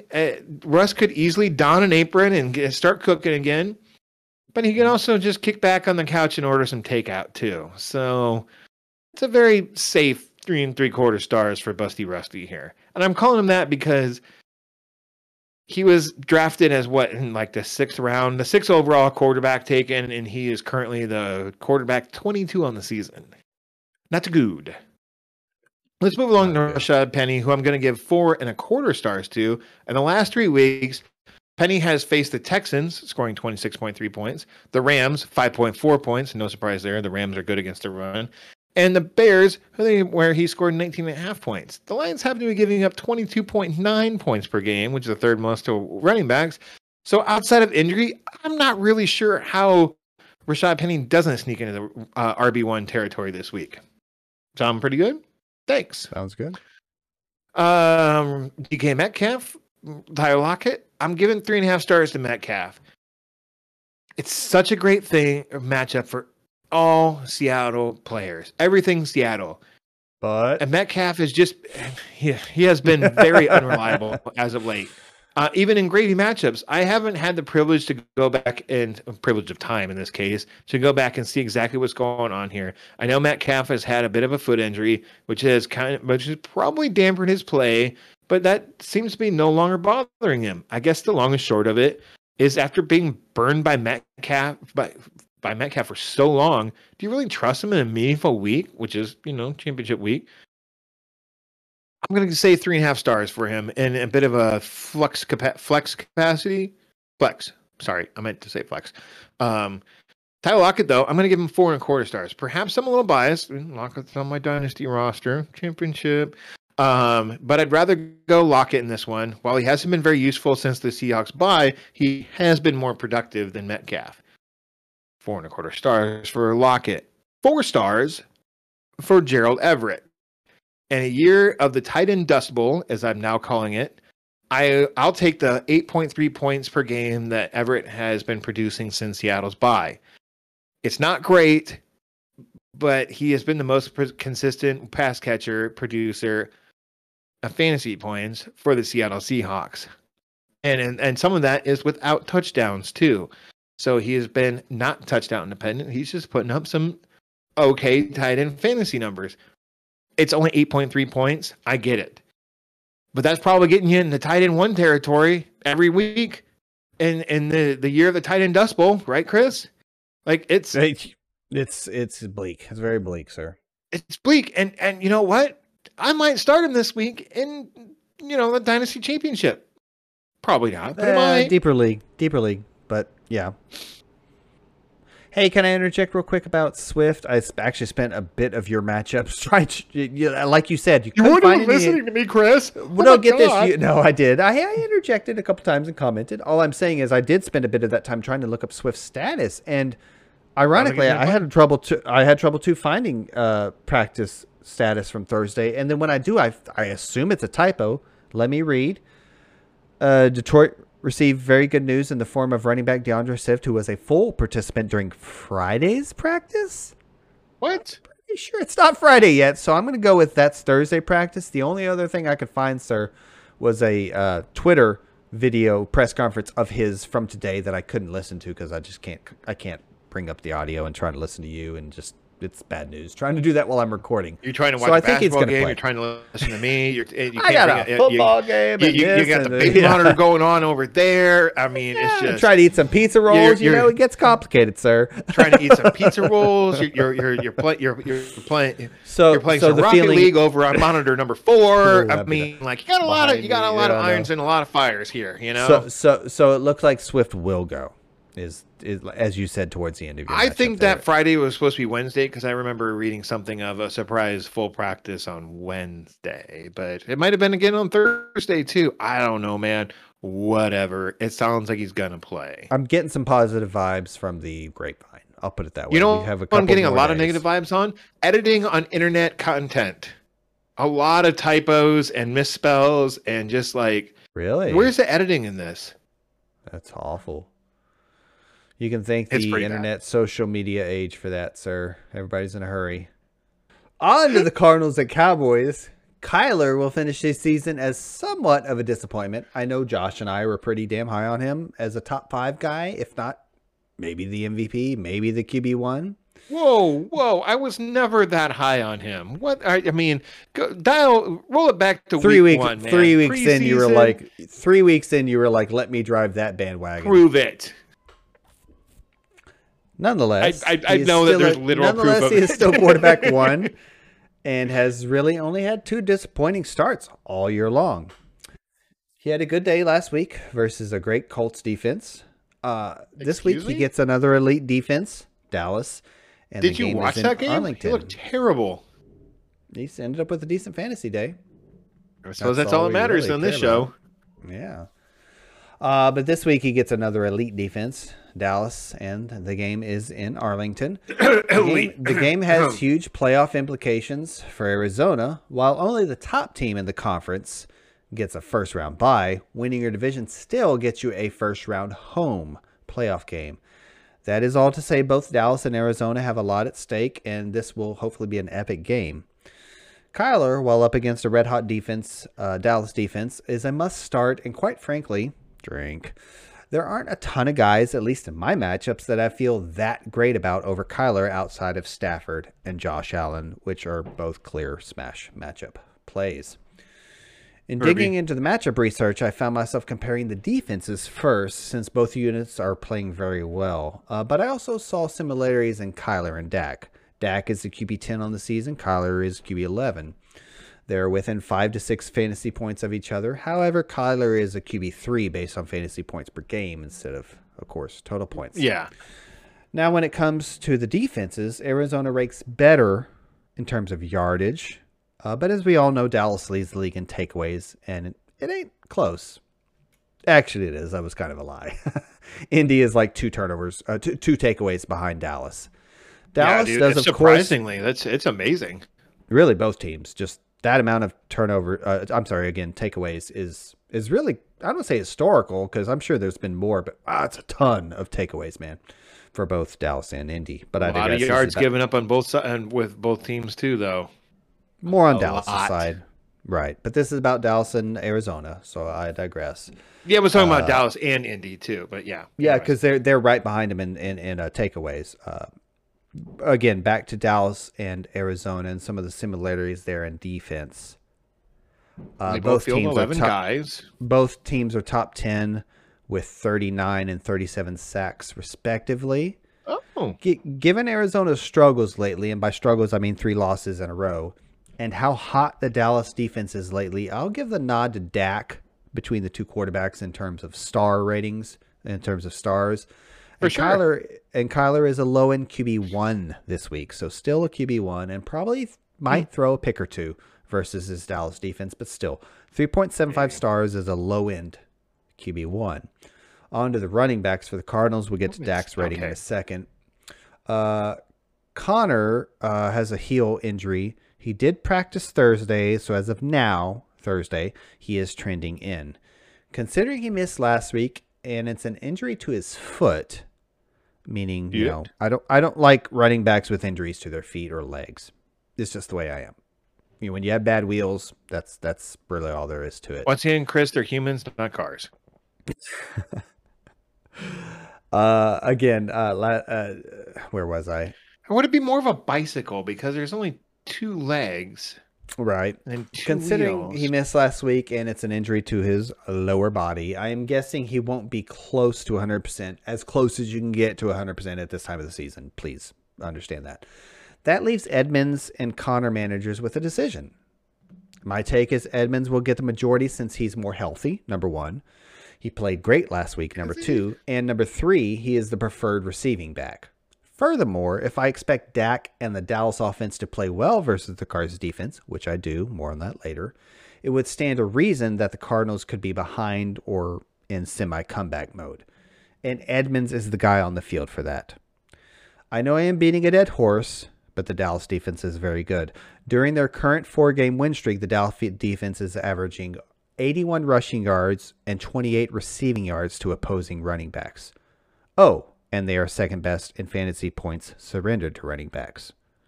I'm giving Edmonds a solid 2.75 stars as a fine flex play, a top 36 guy, and I'm benching James Conner.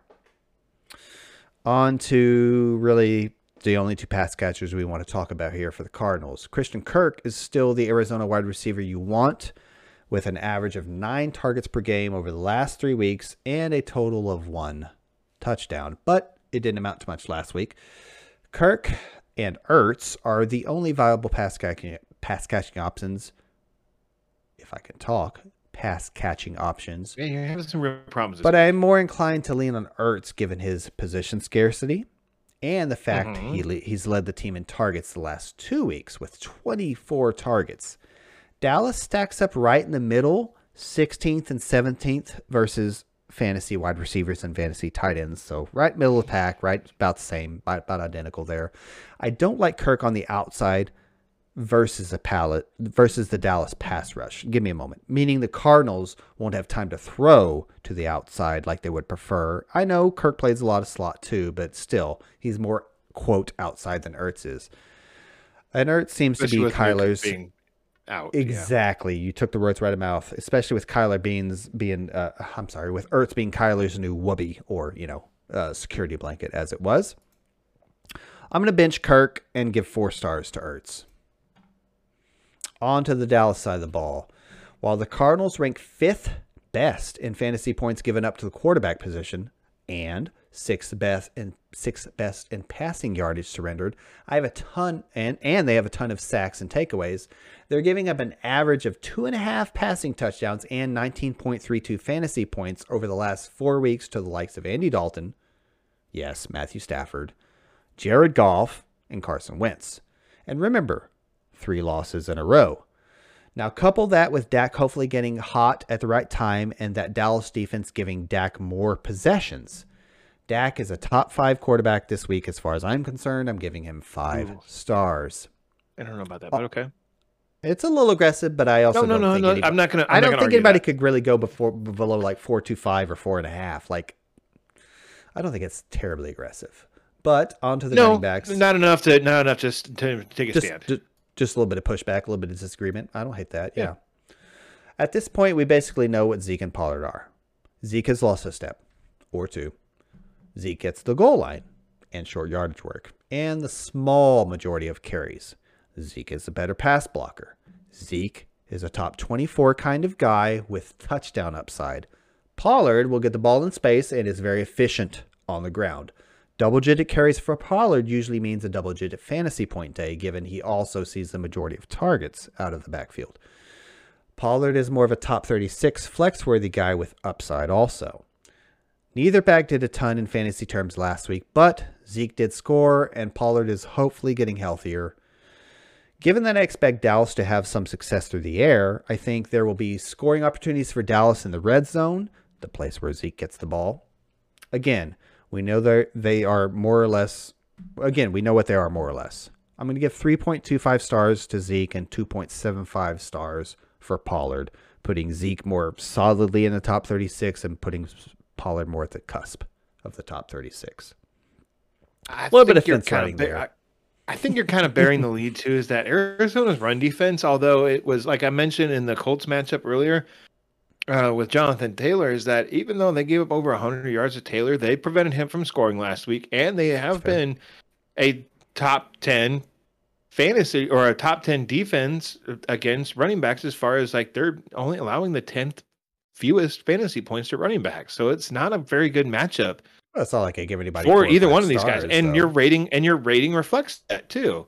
Oh, so you're agreeing more or less with the rating. Yeah. I'm just trying to put some extra numbers in. Put some context onto it for sure. Yeah. Again, like you say, you more or less agree with the rating. I don't know. I'm not like I don't even think you're starting Tony Pollard. I don't think people. I think okay. Other than that was the you pushback having, I was going to give is I think other than you having Tony Pollard on your dynasty team, I don't think anyone's starting Tony Pollard this week. I think he's injured. I think that Zeke is on the field just enough to really cut into his fantasy relevance. Yeah, can Tony Pollard rip off a big play here? Wait. Can he rip off a big play here and there? Yes, he can. And could he this week? Maybe, probably not though. I think Tony Pollard is an afterthought. And if you have Zeke, maybe you're starting him. Probably looking elsewhere is what I would say. I think on one hand, I didn't give anybody 4 stars. On the other hand, you make a good point about Pollard's, I guess, floor is the best way to put that. And the last statement I will say, I think you're. You said also, you don't like running. I think you're over, running backs with foot injuries. That's exactly what Pollard has. Yeah, but he's had it and he's played with it and he played okay. It's only his second week with it though. This will be his third. Is it? I think so. I may be wrong. Okay. Regardless, maybe we're splitting hairs there. I still think if they can limit him like they have been, he'll only get healthier. And the last thing I'll say is I think you're kind of selling how bad the Arizona rush defense has been playing lately. That hasn't been very good. It hasn't been awful either. On to the pass catcher, or at least the receivers. Let me put it That's the one that everyone cares about. And who cares about the Dallas running game?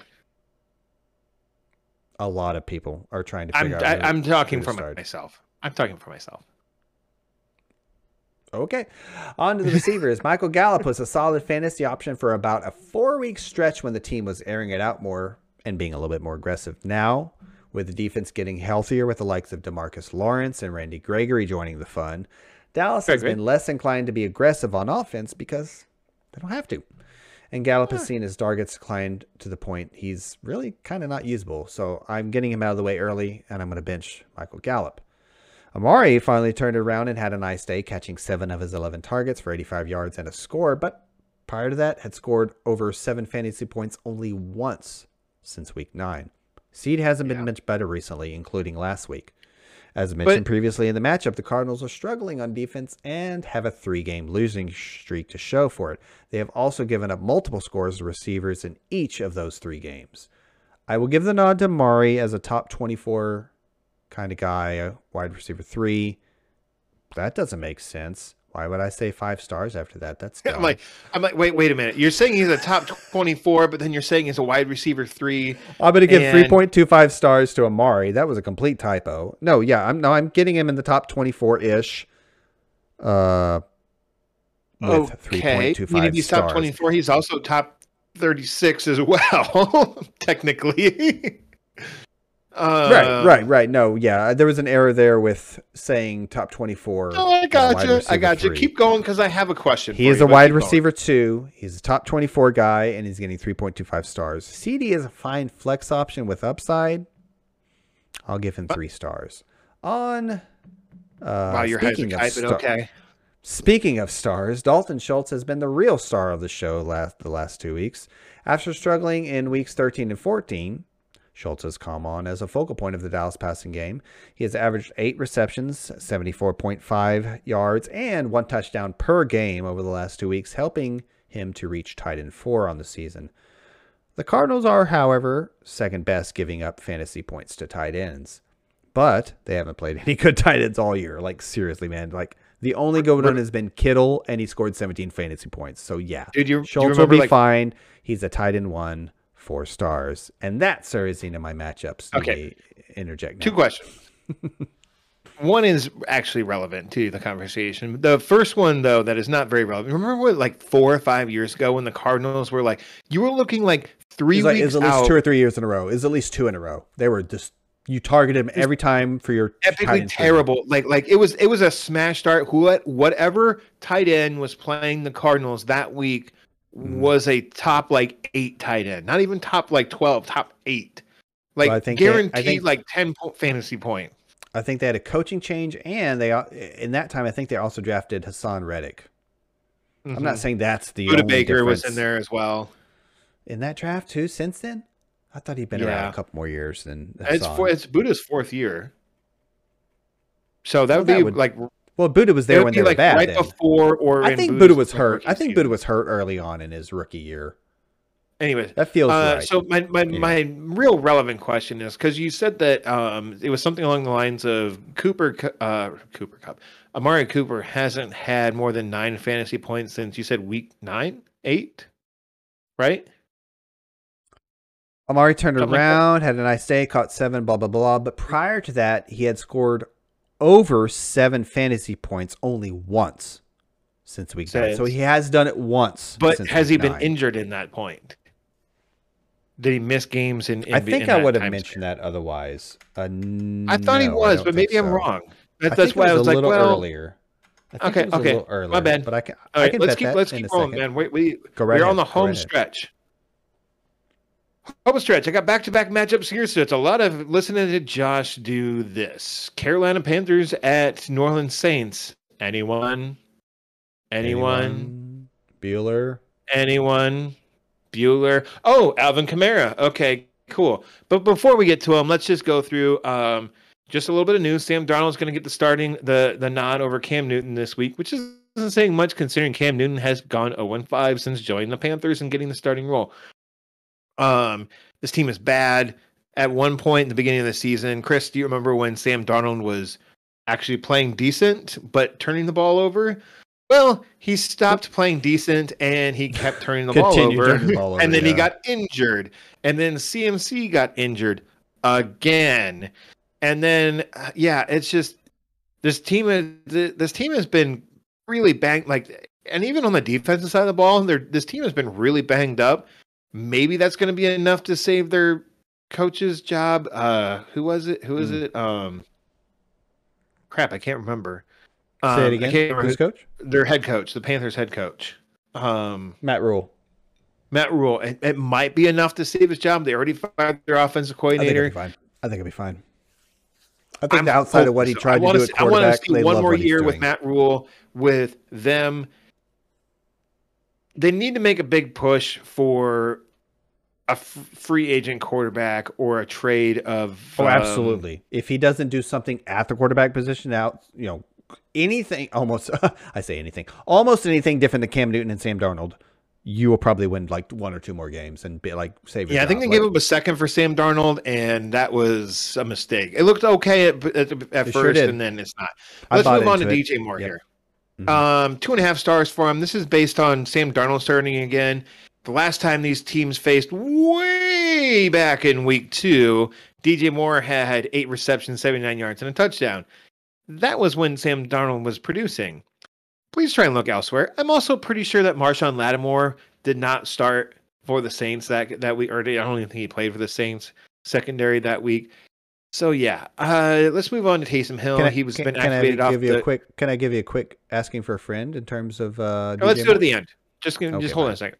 Taysom Hill, he's been activated off the COVID list outside of a 2 quarterback league or a desperation dynasty play. Looking at you, Keith. You're not starting Taysom. Maybe in daily fantasy as well, but Alvin Kamara, 5 stars. But Josh, wow, didn't Kamara only score 5 fantasy points the last time these 2 teams met?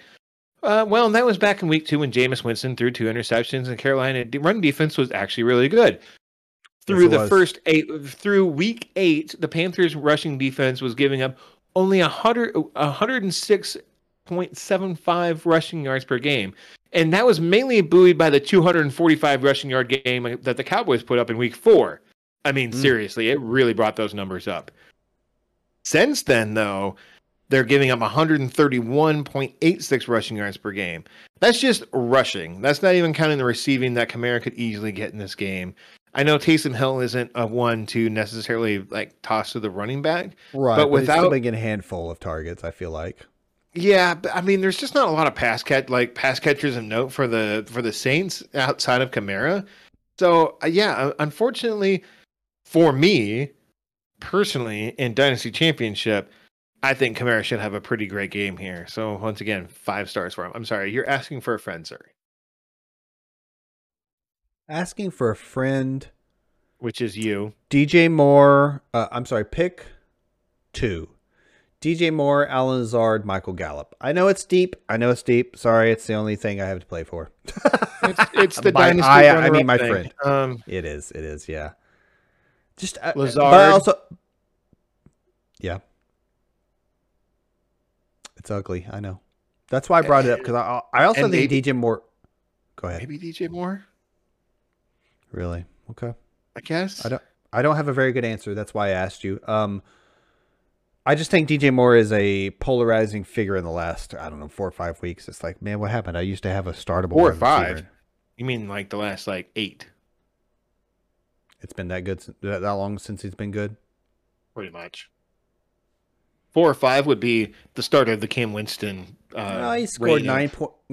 He scored 8 last week, 9.8 the week before that, 11.4 the week before. That's actually not bad. That's actually not good either. It is in this league, as you know. Considering what you were expecting out of him, that's not very good. When you put it in the context of, oh no, for sure, yeah, it was hot stuff. Going back to the Darnold point, I think a hot potato at first. Yeah, I think it's a direct correlation between Darnold throwing reasonably well and the offense running on, I guess you could say, all cylinders at the time, and that was short lived. I think the Panthers, like the Washington football team, and the Browns there for a little bit too. The Jets at points are just some teams that are just absolutely decimated with injuries. Like just both sides of the ball, top to bottom, left and right, just injury, just plagued with them. Let's move along to the Sunday night matchup here. And once again, you can find the Monday night matchup on our Sunday stream. We like to hold it back. It takes a little bit of work off of us, but it also gets you to maybe tune into the Sunday morning stream, 10 a.m. Central Time. We don't know where you live. We do, but we pretend that we don't. So you do the math.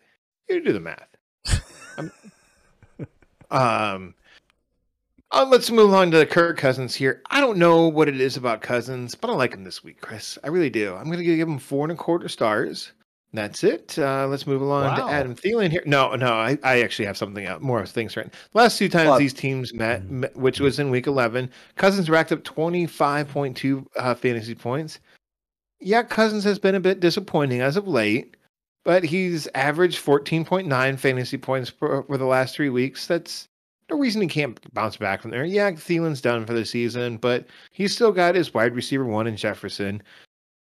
Let's keep rolling here because onto those wide receivers here in a second. Well, whatever. Do you know what happens when Dalvin Cook misses a game, Chris? He comes back and Dalvin smash. And week 11 in week 11, Cook had over 100 yards from scrimmage and 1 touchdown against the Packers early on this season. He did miss a game and he came back with like a 4.4 point game. I think he was still injured because he missed the next week again, but then after that, he came back in like a 25-point game. Like usually when Dalvin Cook comes back from an injury, he's trying to, for some reason, it's like he goes up to Mike Zimmer. He's like, dude, I need to make up for last time on the stat line. They also have an amazing Mike Zimmer's backup. like, okay, whatever. We're like, we'll just give you the ball like 35 times. So I don't care as long as you're producing. And then he goes out there and he bends that team over his knee and spanks them to no end. No sexuality involved, just punishment. Adam Thielen, as I said, he is done for the year with an ankle injury. They put him on season-ending IR. I know that the Vikings maybe have some sort of outside chance of making the playoffs, but yeah, Thielen ain't gonna. Sounds like he's not coming back. Justin Jefferson, I'm gonna give him 3.75 stars. Cousins, he's in the middle of a 3-week dip in fantasy production. Apparently, which apparently has not helped Justin Jefferson. Chris, I used to work with a guy whose name also happened to be Jefferson. I also think Thielen's absence has hurt Jefferson, but continue. Yeah. I used to work with a Jefferson. It was not Justin Jefferson. His name was Jefferson. He was a great cook. First name was Jefferson? First name. Love it. But as I was writing this up, it made me think of Jefferson. I'm not going to say his last name here. But he always, every time he would take a drink, he would do this, and it never annoyed me, but we would sometimes make fun of him for it, like behind his back. And sometimes like right in front of him too. I would like literally like Jefferson staying off to my left to be like, and he wouldn't even notice it. Why is your noise canceling? Is it picking? It's not picking you up for some reason. Let me try. I was afraid of that when I wrote this. Are you doing a? I don't think it's picking mine up either. It didn't pick yours up either. Sorry, folks. I have like a furnace over here. I have to have noise cancellation.